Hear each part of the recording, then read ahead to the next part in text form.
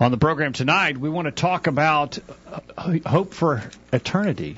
Do you hope to go to heaven? Yes, sir. Do you hope to be with God in heaven for all time? Yes. Well, I think most people do. And we should. And we should. It's a wonderful thing to hope for, but what we want to talk about tonight is we think some people are basing their hope on false premises. All right. It's an important subject, and we're going to get started right now.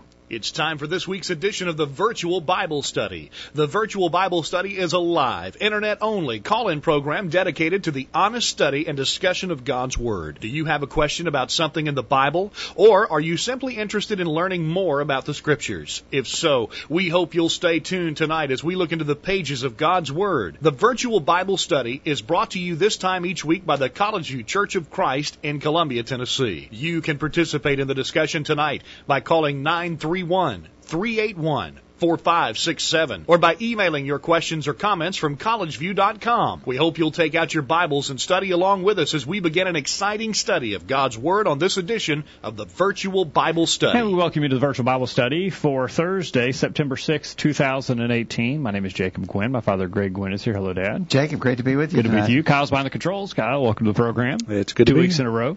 Well, that's a nice little streak you got going there. Yep. And glad that you're on the other end of the line tonight. We want to hear from you at 877-381-4567. Questions at collegeview.com. Sign in the chat room to listen and comment with other listeners tonight. We always think our program's better with listener participation. I see Dwight out there in Ames, Iowa. I see Mo down in Culleoka, Tennessee. Mount Pleasant, Tennessee, and we've got a listener in Ohio. Mike's up in Ohio tonight, and if you're in the chat room tonight, sign in with other listeners. You might just let us know where you're listening. Just for point of clarification, Mo is in Linville, Tennessee. Linville, Tennessee, yeah. Not too far from Culleoka. Close and if to you know Culleoka. where either one of those are, you get a prize. All right, we got some bumper stickers we still want to give away. Yes, we can get you a bumper sticker. Help us advertise the Virtual Bible Study. We really do hope that we can get some word of mouth going one way or the other. Tell other people about the Virtual Bible Study, and let's build our audience. All right, and to see Jim in Tompkinsville, Kentucky there tonight. So they're filtering into the chat room tonight, and we want to hear from each of you on the program tonight. All right, an important subject tonight. All right, earlier today to our update list, get on our list by sending us an email, questions at collegeview.com, and just say, add me to the list. You would have got this update earlier today. We want to talk about false hope for eternity. We think some people are holding on to false concepts that give them they think they have a hope, but we think the Bible says no.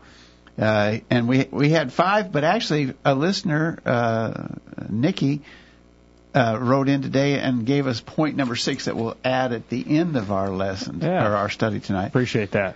But here are the 5 things we suggested. People are basing their hope on the idea that there will be no eternal punishment. Okay. Now, in other words, I'm not worried because I don't even think there is such a thing as hell. Mm-hmm. Secondly, I've lived a pretty good life, especially if you compare me to lots of other people. I'm not that bad. Mm-hmm. Number 3. I sin some, but the sins that I commit, God doesn't really, those are not really big on His chart. He doesn't really care about the sins that I do. Number 4, God's grace just covers it all. And number 5, I have accepted Jesus as my personal Savior. All right. So we want to talk about the fact that people have establish false hope on some of these premises. And this you're not making these up. These are legitimate reasons people give for their hope. People these reference that all the time. I mean, I imagine that most of the people listening tonight have variously heard people say all of those things in maybe one form or another. If you have other things you've heard people base their hope on, send those in the chat room tonight. So, what is this idea of hope? There's two words that sometimes are used almost interchangeably, but they're not actually the same. For instance, I might say, I wish I had $1 million. Yeah. Well, that would indicate a desire, but no real expectation of receiving $1 million. I'd like to have $1 million. I wish I had $1 million, but I don't really have an expectation to get $1 million. However, if I changed that wording and said, I hope to earn $1 million, then that suggests the idea of desire, but with expectation that it could happen. So there's a difference between wishing and hoping. Hope is a desire with some expectation. Well, among a lot of religious people today, they hope for heaven. They hope to have a reward in eternity. But unfortunately, their expectation of that is based on things that the Bible denies. And so it's a false hope. Your definition of hope does parallel with how the Bible defines that in Romans chapter 8, verse 24. For we are saved by hope, but hope that is seen is not hope. For what a man seeth, why does he yet hope for? But if we hope for what we see not, then we do with patience wait for it. Okay. So there's that expectation, that desire plus that expectation is that's the biblical definition of hope. Yeah. All right, so let's talk about these false concepts that people hope in. And the first one is I think a really fundamental one, and that is the fact they have hope for eternity because they don't think there will be anything such as eternal punishment. A Pew Research survey, we get a lot of stats from the Pew Research people. They put out a lot of interesting questions and get a lot of statistics that we find useful. The Pew Research people ask about heaven and hell. 74% of people believe in heaven. This is talking about Americans. 59% of Americans believe in hell. So there's a 15% disparity between believing in heaven and believing in hell. So a lot of people believe in heaven, far fewer believe in hell. And that's the false hope we're talking about. The false hope is that 15% who says, I don't really think I have to worry about it because I don't think there's a hell anyway. Yeah. There is no hell. Kyle, you may know some folks like that who don't believe in an eternal punishment. The Jehovah's Witnesses are notorious for that. Yes. Well, yeah, they believe, of course, in the eternal war of just destruction. As soon as you die, you're just destroyed, yeah. So you don't have to worry about that. But that may be comforting for some, but I just don't see... So you can do what you want to in this life, so you have to worry you could be destroyed anyway if you're going to sin, or if you're going to be found faithful, you'll be among the 144,000, I guess. So, but yeah. So it's interesting when you read in the gospel accounts, Matthew, Mark, Luke, and John, that Jesus speaks more about hell than any other person. Yeah. More of the references, more of the quotes are from Jesus than anyone else. For instance, how could any thinking person, reasonable person, miss this statement? Mark 9, verses 45 and 46. Some will be cast into hell, where the fire that never shall be quenched. Can I start that over? Yeah, you want to start it? They'll be cast into hell, into the fire that never shall be quenched, where their worm dieth not, and the fire is not quenched. That seems pretty straightforward to me. Yeah. Their worm never dieth. The fire's never quenched. Again, I think a really important verse is Matthew 25, verse 46. These shall go away into everlasting punishment, but the righteous into life eternal. Matthew 25 is sort of Jesus depicting the judgment scene. And some will go away into everlasting punishment, the righteous into life eternal. It's interesting, this is in the same verse, and although in the English we have everlasting punishment and eternal life, those are actually the same words in the original language. And so our argument is that however long heaven will be is exactly how long hell will be. The punishment of hell will be everlasting, just like life in heaven will be eternal. Heaven is real. We're glad for that. We rejoice in the reality of heaven. Hell is real too, and we have to be warned about the horrors of hell and the punishment that awaits those who are not serving God in this life. So, if your idea, there is no eternal punishment, if your idea is basically everybody gets to go to heaven, well, that's not right. If your idea is, as Kyle was suggesting, well, I may be a bad person, but God will just wipe me out and I won't have to worry about it. Yeah. That's not true either. There is eternal punishment, everlasting punishment. Jesus said, Matthew 25, verse 46, And so with that idea in mind, that's just something to be quite concerned about. There's no false hope no hope. It's a false hope. There's no hope, real hope to be gained by saying, I don't think there's an eternal punishment. 877-381-4567, questions at collegeview.com. In the chat room tonight, Jim has suggested another reason for false hope. Far too many depend on the unfounded belief that God's goodness will far outweigh any concept of punishment. In other words, God couldn't send somebody to hell. I think a loving right. God couldn't send someone to hell. I think that's right. A lot of people, the reason why they think there won't really be any eternal punishment is because they think God is just too loving a God to ever do anything like that. And I've always thought that the people who hold such a view haven't read their Bibles very thoroughly, because especially as we read through the Old Testament, there's numerous depictions of God's judgment that He sent upon people. How would you explain Noah's flood, when everyone on earth died with the exception of Noah and his family as punishment from God? We serve the same God.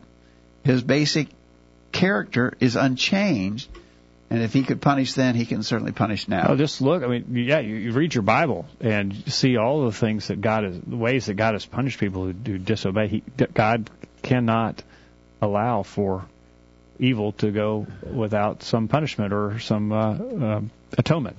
In Luke chapter 16, Jesus told the story of the rich man and Lazarus, and we may talk about that a little more later in the program. But the torment. The rich man said he was in such torment that he was begging that Lazarus would come and just put a drip of cool water on his tongue. He said, "I am tormented in this flame." Jesus depicted the rich man in intense, torturous pain. Now, did Jesus just off track on that? Did He miss it? Was He not, or was He deceiving people? We think, obviously, the answer is Jesus was actually describing the idea of the punishment that will come to those who are wicked. All right, Kent from Calhoun, Georgia, has chimed in tonight. Kent, thank you for your comments. Kent says, no eternal punishment view does not find its basis in the Word of God. The Scriptures teach that those who do not obey the gospel of Christ and those who formerly obeyed the gospel and do not remain faithful will be eternally punished because they were not forgiven of their sins. He references Matthew 25, verse 46, as you did. Also, 2 Thessalonians chapter 1, verses 7 through 10, starting with verse 6. Seeing it is a righteous thing with God to recompense tribulation to them that trouble you, and to you who are troubled rest with us, when the Lord Jesus Christ shall be revealed from heaven with His mighty angels in flaming fire, taking vengeance on them that know not God, and that obey not the gospel of our Lord Jesus Christ, who will be punished with everlasting destruction from the presence of the Lord and from the glory of His power, when He shall come to be glorified in His saints and to be admired in all them that believe, because our testimony among you was believed in that day. And then in Hebrews chapter 10, verses 26 through 29, he references this passage. For if we sin willfully, after that we receive the knowledge of the truth, there remains no more sacrifice for sins, but a certain fearful looking for of judgment and fiery indignation, which shall devour the adversaries. He that despised Moses' law died without mercy under 2 or 3 witnesses. Of how much sore punishment, suppose ye, shall he be thought worthy, who hath trodden under the foot the Son of God, and hath counted the blood of the covenant wherewith he was sanctified an unholy thing, and hath done despite unto the grace of God. All right, so lots of verses that describe the reality of eternal punishment. Don't take false hope in the idea that there will be no hell. The Bible definitely teaches it. All right, we're going to get a break, and when we get back, there's another reason that folks give for their hope. The idea, I've been a pretty good person. I'm better than somebody. I do pretty good. I'm not a real bad guy. I should have a hope of heaven. What about that? We'll get that thought on the other side. Don't go anywhere. The Virtual Bible Study continues right after this. Don't go anywhere. You might miss something. The Virtual Bible Study continues right after this. Hi, I'm Wade Shelton. In 1 Peter 3:15, the Scripture says, "But sanctify the Lord God in your hearts, and be ready always to give an answer to every man that asketh you a reason of the hope that is in you, with meekness and fear." You see, we believe here at College View that we should be ready always to give an answer to every man that asketh. And I believe that we are dedicated to this cause. That's why we here at College View bring you the Virtual Bible Study each week. Our hope is that you will join us each week here on the Virtual Bible Study in hopes of strengthening your faith, so that you will be ready always to give an answer to every man that asketh you a reason of the hope that is in you. Please join us here every Thursday night on the virtual Bible study. I know that it's worth an hour of your time. Here's some quotes worth pondering. Abraham Lincoln said, "Character is like a tree, and reputation is like its shadow. The shadow is what we think of it, but the tree is the real thing." Hard work spotlights the character of people. Some turn up their sleeves, some turn up their noses, and some don't turn up at all. Unless you try to do something beyond what you have already mastered, you will never grow. If money talks, it usually sends the wrong message. Man, wish I'd said that. See, I told you we'd be back. The virtual Bible study continues. And we're back on the program tonight as we talk about false hopes for eternity. Kyle, on the other hand, is just hoping for a cure for the common cold. It sounds pretty rough over there, Kyle. Yes, came down pretty hard. So yeah, well, I got your mic. Nice. I'll mute your microphone. You can sniff away tonight. But we are looking forward to hearing from you tonight. Jim in the chat room says, if there is no punishment, then why do we need to repent? Why do we need to change from obeying sin to obeying Christ? Yeah, if there's no punishment, or if the punishment is simply annihilation. So if there is no punishment, then I can live any way I want. And if there is the punishment, but what it basically is that I just get annihilated and wiped out, I may go ahead and live a bad life anyway, because what have I got? I mean, I don't have a lot to lose. I'll just fade away and cease to exist, and so no big deal. I agree with Jim. I mean, all of the calls to repentance and to right living are really without any purpose or merit if there is no punishment.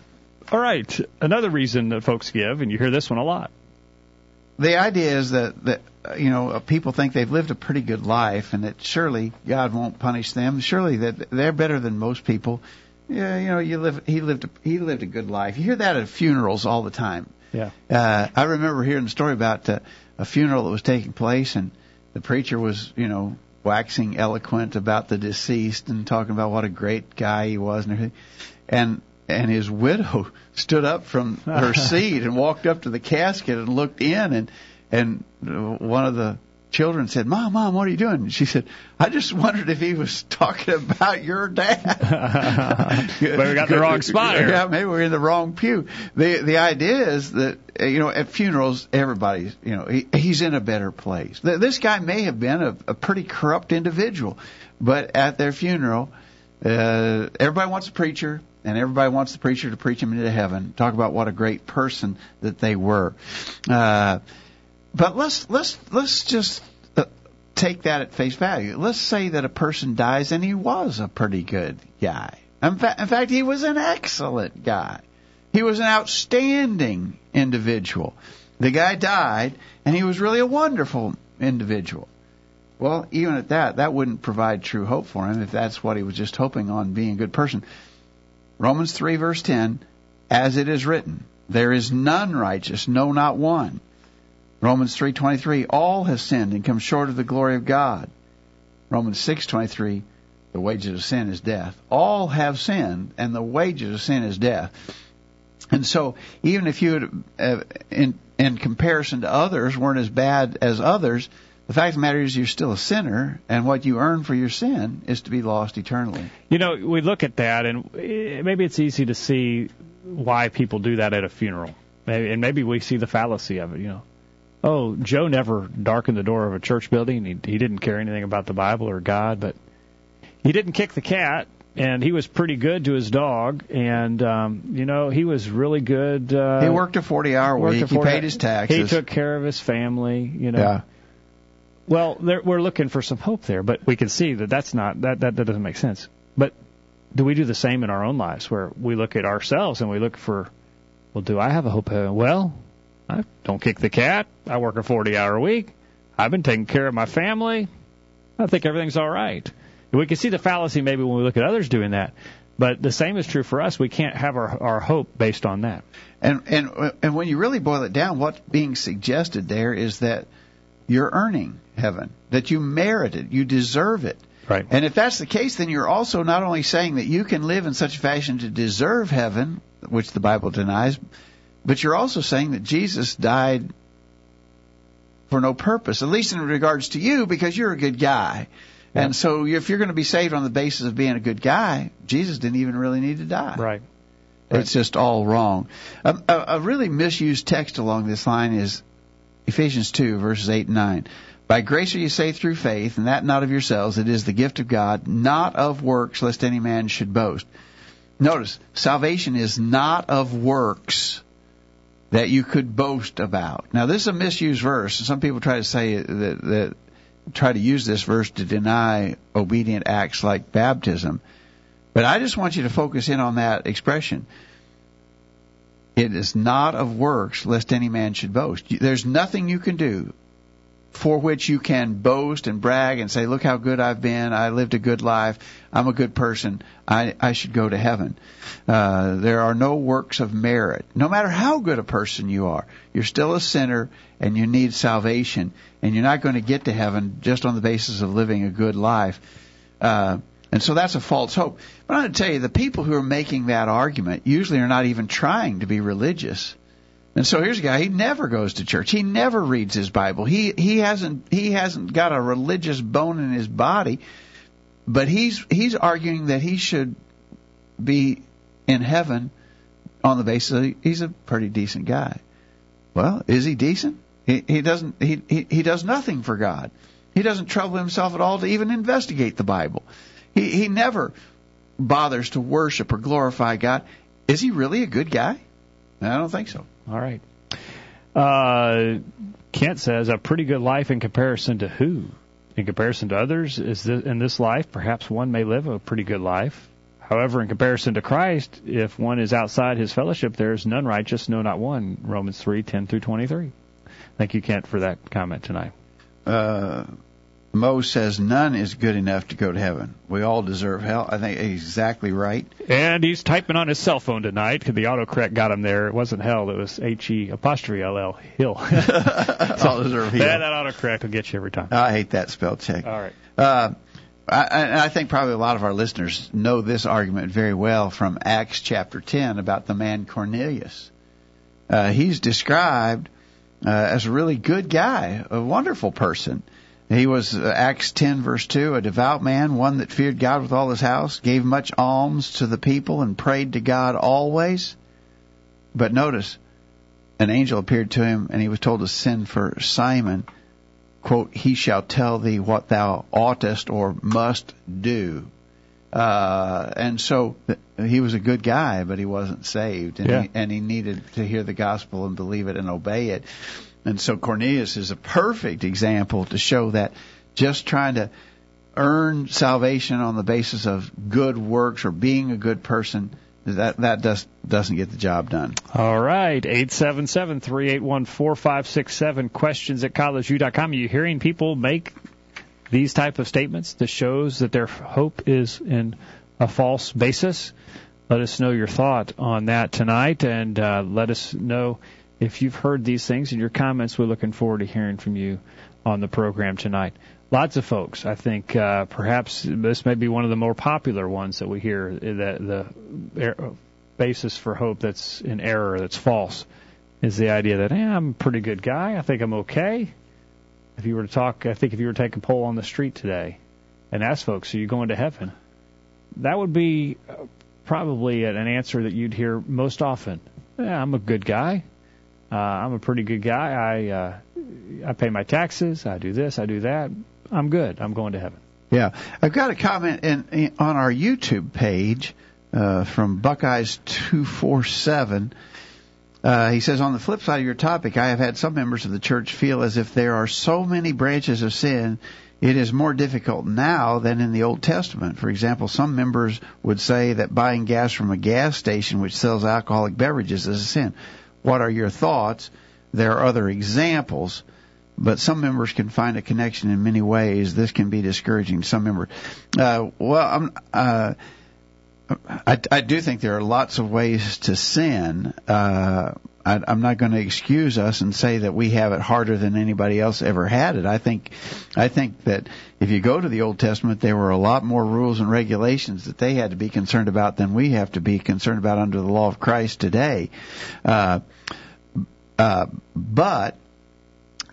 we can't use that as an excuse to say, well, I think that the argument would, as being posed there, And again, I don't think Buckeyes 247 agrees, but the people he's describing are saying it's impossible to live a good life.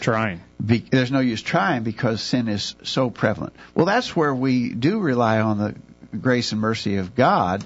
We're going to talk about grace and how it works here in a minute, but we're not going to merit salvation. None of us are going to merit salvation. And so if you're saying, well, I don't think I can do it because I can't live a perfect life. Well, none of us are going to live a perfect life, and we're not going to merit salvation. That's exactly what we're talking about here. You can't be good enough to earn heaven.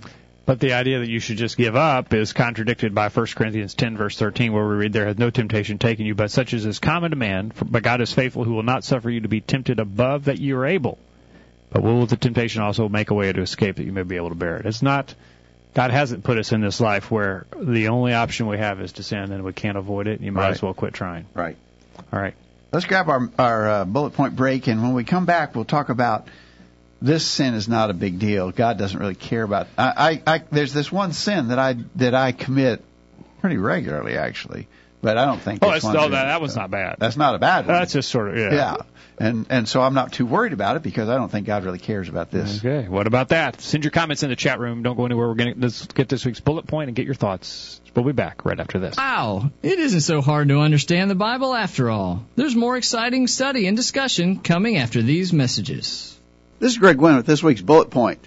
Throughout God's Word, we're instructed to be thankful for His blessings. Here's a sampling of such verses. 1 Chronicles 16:8. Give thanks unto the Lord. Call upon His name. Make known His deeds among the people. Psalm 97, verse 12. Rejoice in the Lord, ye righteous, and give thanks at the remembrance of His holiness. 1 Thessalonians 5, verse 18. In everything give thanks, for this is the will of God in Christ Jesus concerning you. Ephesians 5, verse 20, giving thanks always for all things unto God and the Father in the name of the Lord Jesus Christ. Colossians 3, verse 17, and whatsoever ye do, in word or deed, do all in the name of the Lord Jesus, giving thanks to God and the Father by Him. Have you ever wondered why God commanded us to be thankful? Does He need this? Is He somehow dependent upon us to voice our gratitude to Him? Is there something about His nature that craves this and can't do without it? The answer to all these questions is, of course, no. God is not dependent upon us in any way. He doesn't need us. We need Him. His instructions to us concerning giving thanks are like all of His commands. They are for our good. Observe, quote, and the Lord commanded us to do all these statutes for our good always. Deuteronomy 6, verse 24. When we take time to thank God, it serves to remind us of our total dependence upon Him. It helps us to realize our own weakness and frailty. It keeps us focused on Him and eternity. Colossians 3, verse 15 says, let the peace of God rule in your hearts, and be ye thankful. That's this week's bullet point.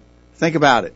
I'm Kate, and I'm 3 years old, and this is the Virtual Bible Study. How about logging off of Facebook and getting into God's book? The Virtual Bible Study continues. We're back on the program tonight. We want to remind you this program is brought to you by the College View Church of Christ in Columbia, Tennessee. Find out more about us by visiting our website, thevirtualbiblestudy.com. The best way for you to find out about us is to come and worship with us. Find out about our meeting place and time of meeting at thevirtualbiblestudy.com. Take a minute to send us an email to questions@collegeview.com with any comments you might have on something you've heard, to suggest a future topic on the Virtual Bible Study, to ask a question that we could include in one of our listener question episodes, or maybe you want to suggest that maybe you come on the program and discuss a difference with us. We'd love to have you join us for that, and we will give you our word that it will be a friendly discussion and one that will be beneficial. If you'd be willing to discuss differences with us, we would benefit from that. Questions@collegeview.com is the email address to use. We look forward to hearing from you. We're talking about false hopes for eternity. Mo has gone a little bit more detail. He said, none's good enough to go to heaven. We all deserve hell. If I lived a perfect life, I have not earned heaven. I have only not disqualified myself. Mm-hmm. I already owe to God a perfect life. Well, there you go. Okay. Thank you, Mo. And of course we're not going to hit that mark of perfection. And so the truth of the matter is, if I have one single sin, it will keep me out of heaven unless I gain forgiveness for that sin. Okay. All right. So now, what about the idea that God doesn't care about all sins, that some sins are not as serious as others, and that although I do sin, my sin is not as bad as most other people's sin. My sin's a little sin compared to the big sins that other people have. Well, what we're saying is all these concepts suggest a false hope. That's false. There's no biblical basis for that kind of thinking, although I'm sure lots of people think that way. And apparently, it's not a new way of thinking either. Psalm 10, verse 11, he says to himself, God has forgotten. He has hidden his face. He will never see it. Mm-hmm. So all the way back, the psalmist wrote about the idea that God's really not paying attention to what I do. This is something that he is not going to see. He doesn't care. It's not a big deal. All right. It's interesting that people have that idea, but apparently have always had that idea. I think there's a number of ways to argue this point, but one of the ones that I like is just to go to some of the places in the Scripture that give cataloged lists of sins, like 2 Timothy 3, beginning verse 1. Know this, that in the last days perilous times shall come, for men shall be lovers of their own selves, covetous, boasters, proud, blasphemers, disobedient to parents, unthankful, unholy, without natural affection, truce breakers, false accusers, incontinent, fierce, despisers of those that are good, traitors, heady, high-minded, lovers of pleasure more than lovers of self. So here's this list of sins. Just pick out one like blasphemers. They're blasphemers. That's horrible. Yeah, right. And right after blasphemers, disobedient to parents. Yeah. Which we would say, well, those don't seem like they register on the same scale. Right. But they do in God's estimation. Right. Got covetousness in there, or boasters. A lot of that going on in the world today.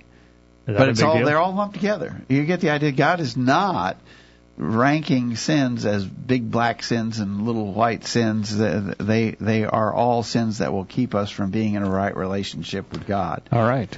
And so to everybody who says, well, the things I do are not as bad as what most other people do, you need to get over that kind of thinking. Yeah, I'm not as bad as that guy. Oh, this is everybody has a vice. Everybody has something that they do they shouldn't do, but it's not that big a deal. A lot of it, people excusing themselves and still having hope when they're living in rebellion to God. Kent in Calhoun, Georgia says, God indeed does care about sin, Romans 6:23. Sin is so terrible in the presence and mind of God that Christ paid the ultimate sacrifice for our sins in order that we might, through obedience to the gospel, be saved from such. Hebrews chapter 2, verse 9 is his reference, where we read that we see Jesus, who was made a little lower than the angels for the suffering of death, crowned with glory and honor, that he by the grace of God should taste death for every man. And so certainly sin is terrible. Any sin is terrible in the mind of God. All right. I think we can probably dispose of that one pretty fast. I do think that people probably, I'm not sure they would vocalize that position, but I think they probably hold that view. Murderers and rapists are horrible. They'll go to hell. But I just tell a few little white lies. Yeah. Not as bad. Not as bad. God probably won't punish me if I got a problem with my temper, but who doesn't? Come on. All right. So, number 4. I really think that God, the argument this person says is, I think God's grace will cover it all. Now, we've already talked tonight about grace, and we understand that the grace of God is absolutely necessary because we can't live perfect lives. Define grace. Grace is the favor of God, undeserved or unmerited favor of God, is what we identify as grace, and the Scriptures talk a lot about grace. We definitely need God's grace, and nobody is going to be saved without it. And so it's really important. God's grace is really important. And nobody that I know of would even think about downplaying the importance of God's grace. Mm-hmm. But I think some people go overboard in the notion of grace, and their thought of grace is that it covers everything. That you pretty much have a free license to do as you please because of grace. And I don't think that that's true either. Apparently, some people in the first century felt this way because the Apostle Paul talked about it in Romans chapter 6, verse 1. Romans 6, verse 1, what shall we say then? Are we to continue in sin so that grace may increase?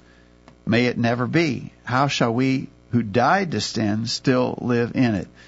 And And so basically I think Paul was dealing with the idea that we're describing here, that we don't have to worry because grace is going to cover it all. We can just keep on doing what we're doing, and grace will cover it all. And Paul says that may it never be so. God forbid, the King James Version says. Hebrews chapter 5, verse 9, and being made perfect, he became the author of eternal salvation unto all them that obey him. So God isn't just saying, hey, live however you want. My grace will cover it. Jesus will save you. No, Jesus saves those who obey him, that submit to them, exactly to him right. in obedience. So again, we got to touch both sides of this. One is that we absolutely understand the essential nature of grace. We'll never be in heaven if there is no grace from God.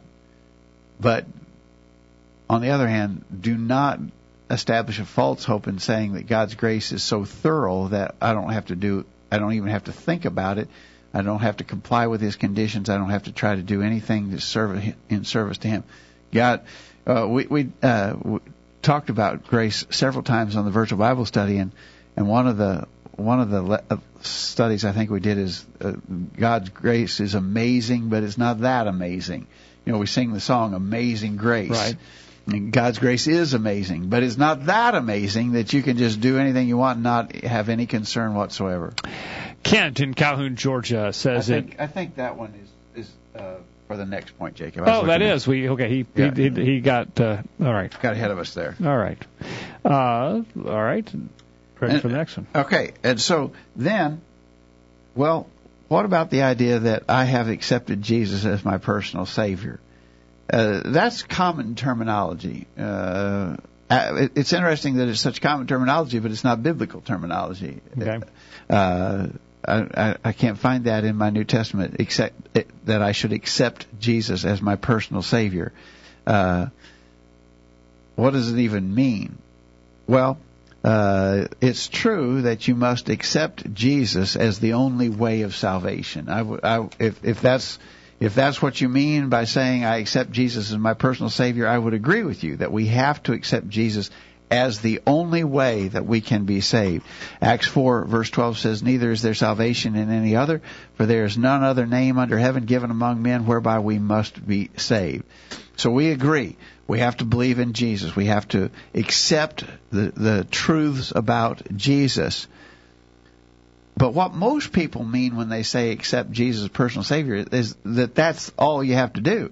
You have to acknowledge that Jesus is the only begotten Son of God and the risen Savior, that faith only, just having that elementary faith is all that's required. That's what most people mean when they talk about accepting Jesus as personal Savior. They're teaching the doctrine, which we think is a false doctrine, the doctrine of salvation by faith only. That term, accepting Him as your personal Savior, also is accompanied with the sinner's prayer, a prayer that we can't read about in the Bible. And it's interesting that people would put their hope in an action that they do that's not even anywhere remotely mentioned in the Bible. Billy Graham's famous wording for that was, "Dear Lord Jesus, I know I'm a sinner and I ask your forgiveness. I believe you died for my sins and rose from the dead. I turn from my sins and invite you to come into my heart and life.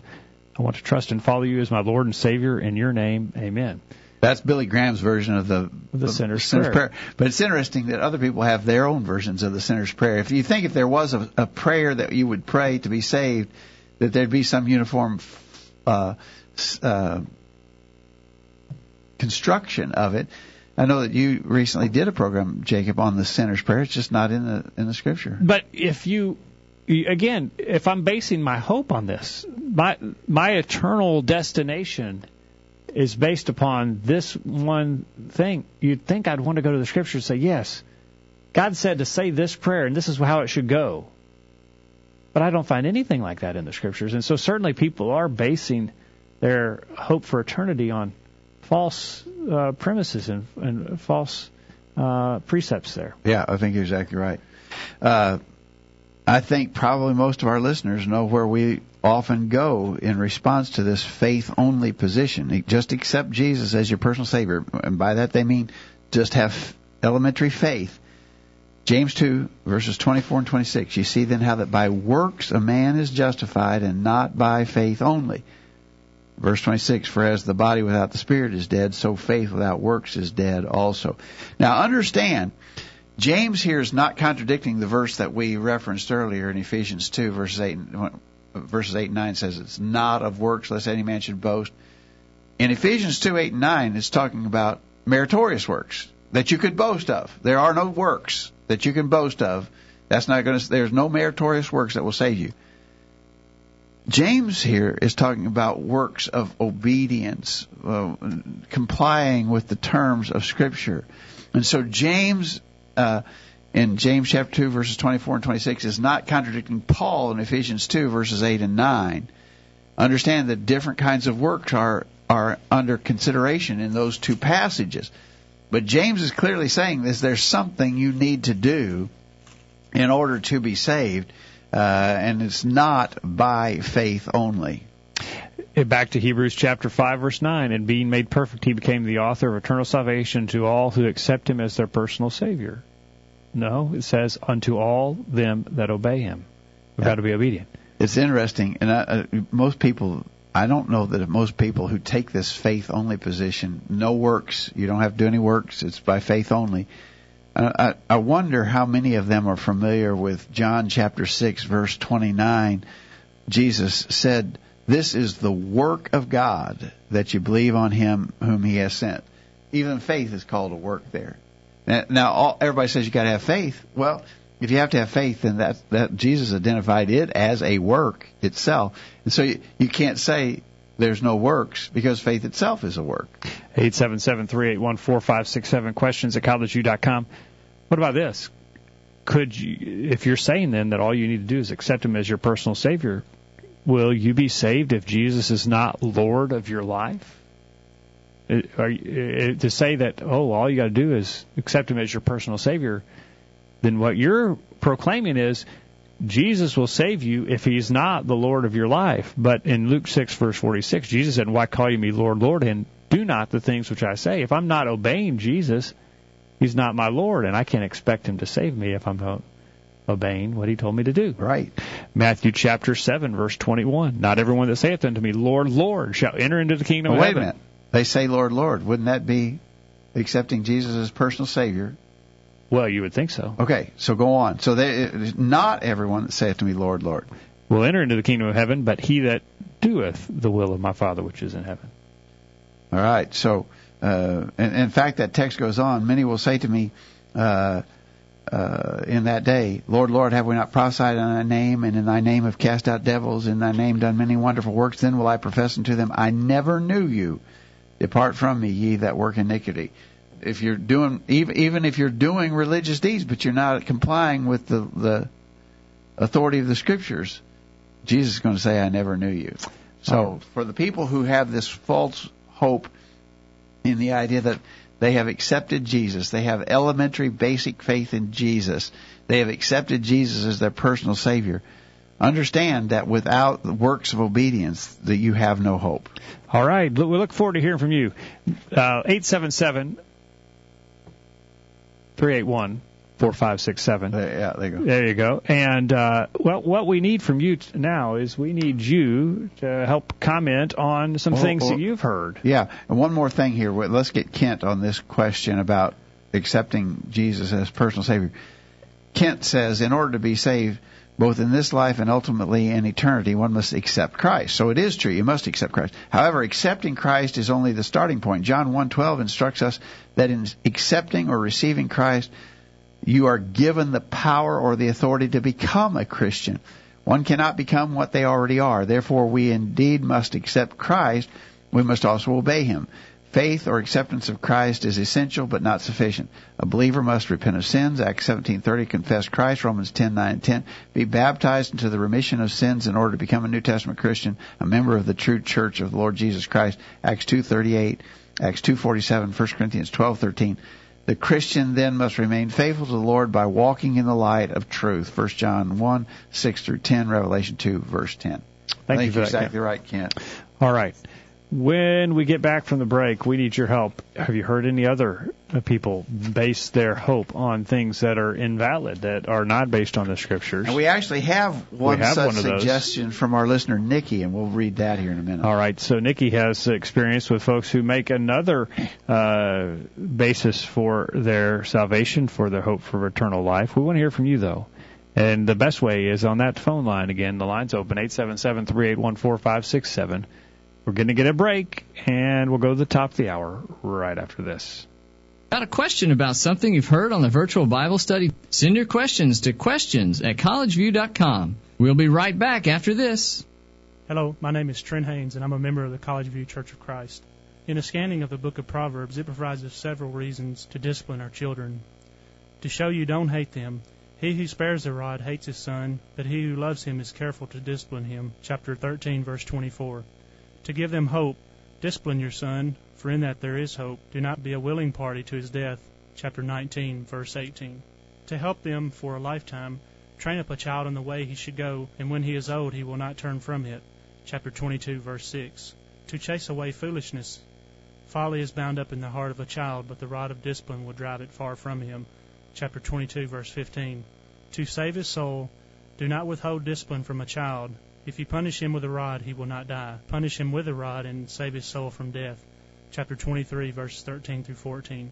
For your own comfort, discipline your child, and he will give you peace. He will bring delight to your soul. Chapter 29, verse 17. Parents need to read and understand these passages. So too should our children. We're tracking the trends on the virtual Bible study. The share of Americans who identify as atheists has roughly doubled in the past several years. A recent study found that 3.1% of American adults say they are atheists. That's up from 1.6% in a similar survey in 2007. An additional 4% of Americans call themselves agnostics, up from 2.4% in 2007. That information is via the Pew Research Center. The Word of God says in Psalm 14, verse 1, "The fool has said in his heart, there is no God." God's Word has the answers. Let's get back to studying it. The virtual Bible study rolls along. And we're back on the program tonight as we talk about false hope for eternity. And certainly a lot of folks are putting their hope in the wrong places when it comes to their eternal destiny. This is a very serious subject. We're talking about our eternal destiny, and we want that hope to be based on what the Scriptures teach, not on what man may think, what various religions may teach, but what the Scriptures teach.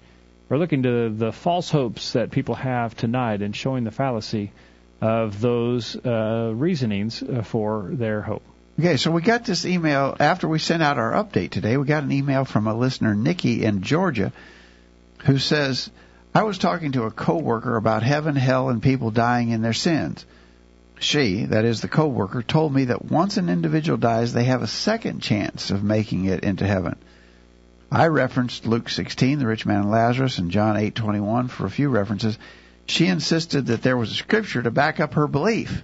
I asked her for a biblical scripture. She said yes, but needed to get back to me. She says, can you help me understand this false hope?" Well, Nikki, I think it is clearly a false hope, and I got to commend you because I think that you gave a good answer already. I can't really think of a place much better than the story of the rich man and Lazarus in Luke chapter 16. I think probably all of our listeners tonight are familiar with that story that Jesus told. Some people argue that it's a parable, or others argue that it was a real, actual account of two real individuals. I don't think it matters. I think it teaches the truth one way or the other. If it's a parable, as we've often pointed out, it's different than any other parable in regards to naming an individual and so forth. But notice, the rich man was in torment. Verse 23, Luke 16:23. He lifted up his eyes, being in torment. He saw Abraham afar off, Lazarus in his bosom. And he cried and said, Father Abraham, have mercy on me, and send Lazarus, that he may dip the tip of his finger in water and cool my tongue, for I am tormented in this flame. But Abraham said, Son, remember that thou in thy lifetime receivest thy good things, and likewise Lazarus evil things. But now he is comforted, and thou art tormented. No, here's the key verse, verse 26. And besides all this, between us and you there is a great gulf fixed, so that they that would pass from hence to you cannot, neither can they pass to us that would come from thence. And so Abraham told the rich man, basically, you are in an unchangeable state. Nothing can be done for you. That would clearly deny the idea that there's a second chance after death. Hebrews chapter 9, verse 27, and as it is appointed to men once to die, but after this the judgment, you get one chance. After you're dead, your fate is sealed. And we see that in the story of the rich man and Lazarus. We see here in Hebrews chapter 9 that there is this idea of a second chance is foreign to the Scriptures, but it's not foreign to a lot of religious organizations today. What about the Mormons? They think that you can be baptized for the dead. So maybe you got somebody who be and the Catholics teach purgatory. Well, that's right, because they have this idea of a mortal sin and a venial sin, where one sin's real bad. That's gonna doom you to hell. But these other sins, God's not going to be happy with you. Well, you're not going to go to hell. I think the Catholics even teach a state of limbo. That's for the infants that die before they're sprinkled. Okay. Because they have this idea of inherited sin. So you got if your baby doesn't make it, well then that puts that baby in a bad spot. Well, we can't sprinkle them now; they're gone. So we'll just say, well, they're in some kind of state that we don't know. Yeah. All right. Here's another verse, Nikki, that I think will really help answer this question.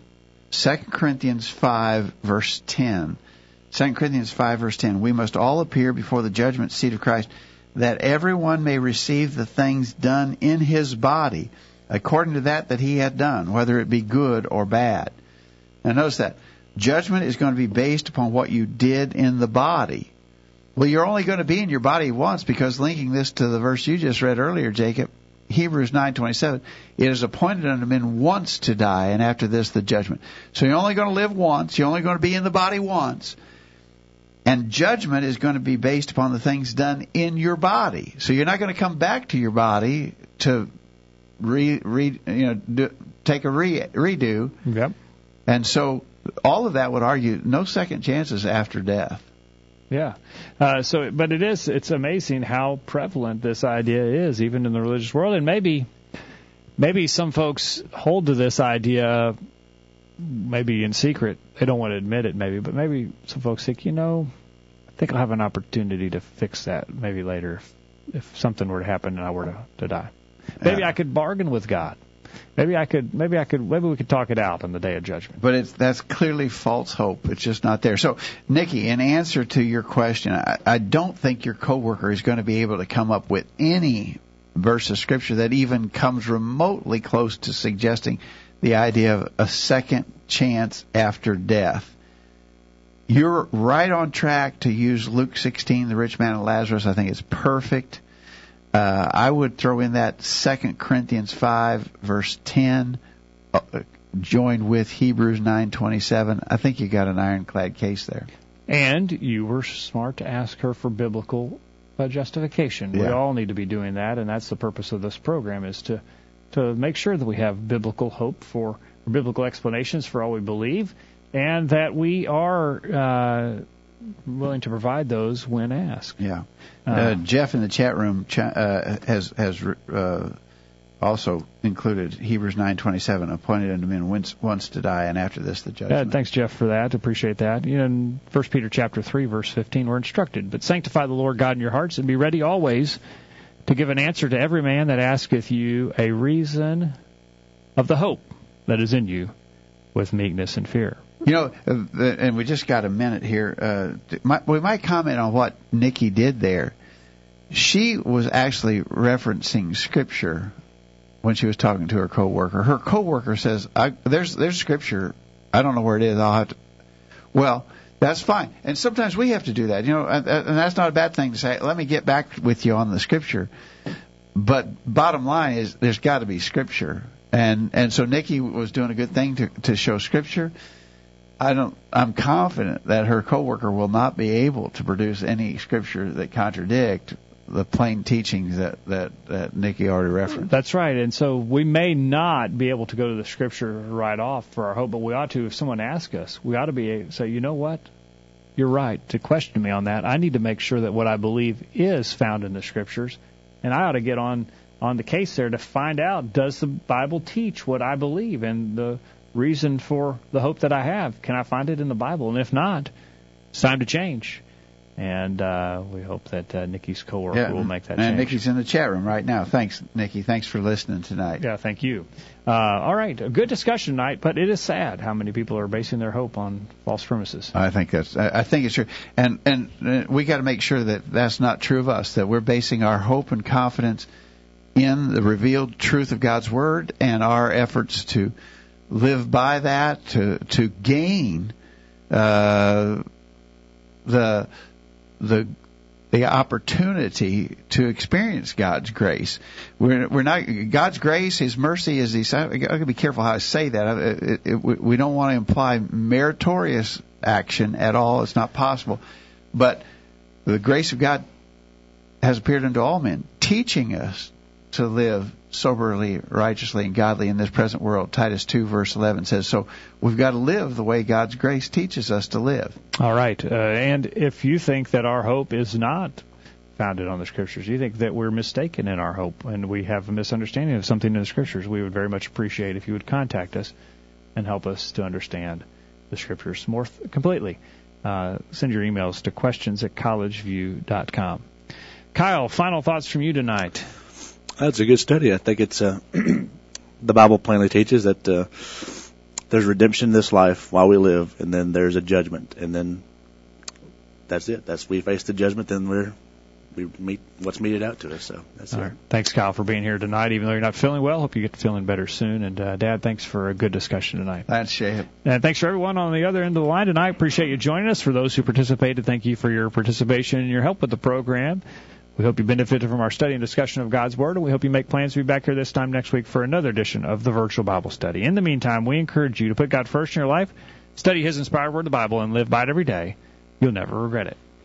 Thanks for listening to the Virtual Bible Study, brought to you by the College View Church of Christ. The College View Church of Christ meets at 1618 Hampshire Pike in Columbia, Tennessee. If you are in the Columbia, Tennessee area, we encourage you to worship with the College View Church of Christ on Sunday mornings at 9:30 and on Sunday evenings at 6 o'clock. The College View Church of Christ also welcomes you to attend their Wednesday night Bible studies at 7 o'clock. If you have any questions about something that was said on tonight's broadcast or would like more information about the College View Church of Christ, please call 931-381-4567. That number again, 931-381-4567. Or for more information on the internet, visit collegeview.com. Be sure to tune into the Virtual Bible Study this time next Thursday for another informative study of God's Word.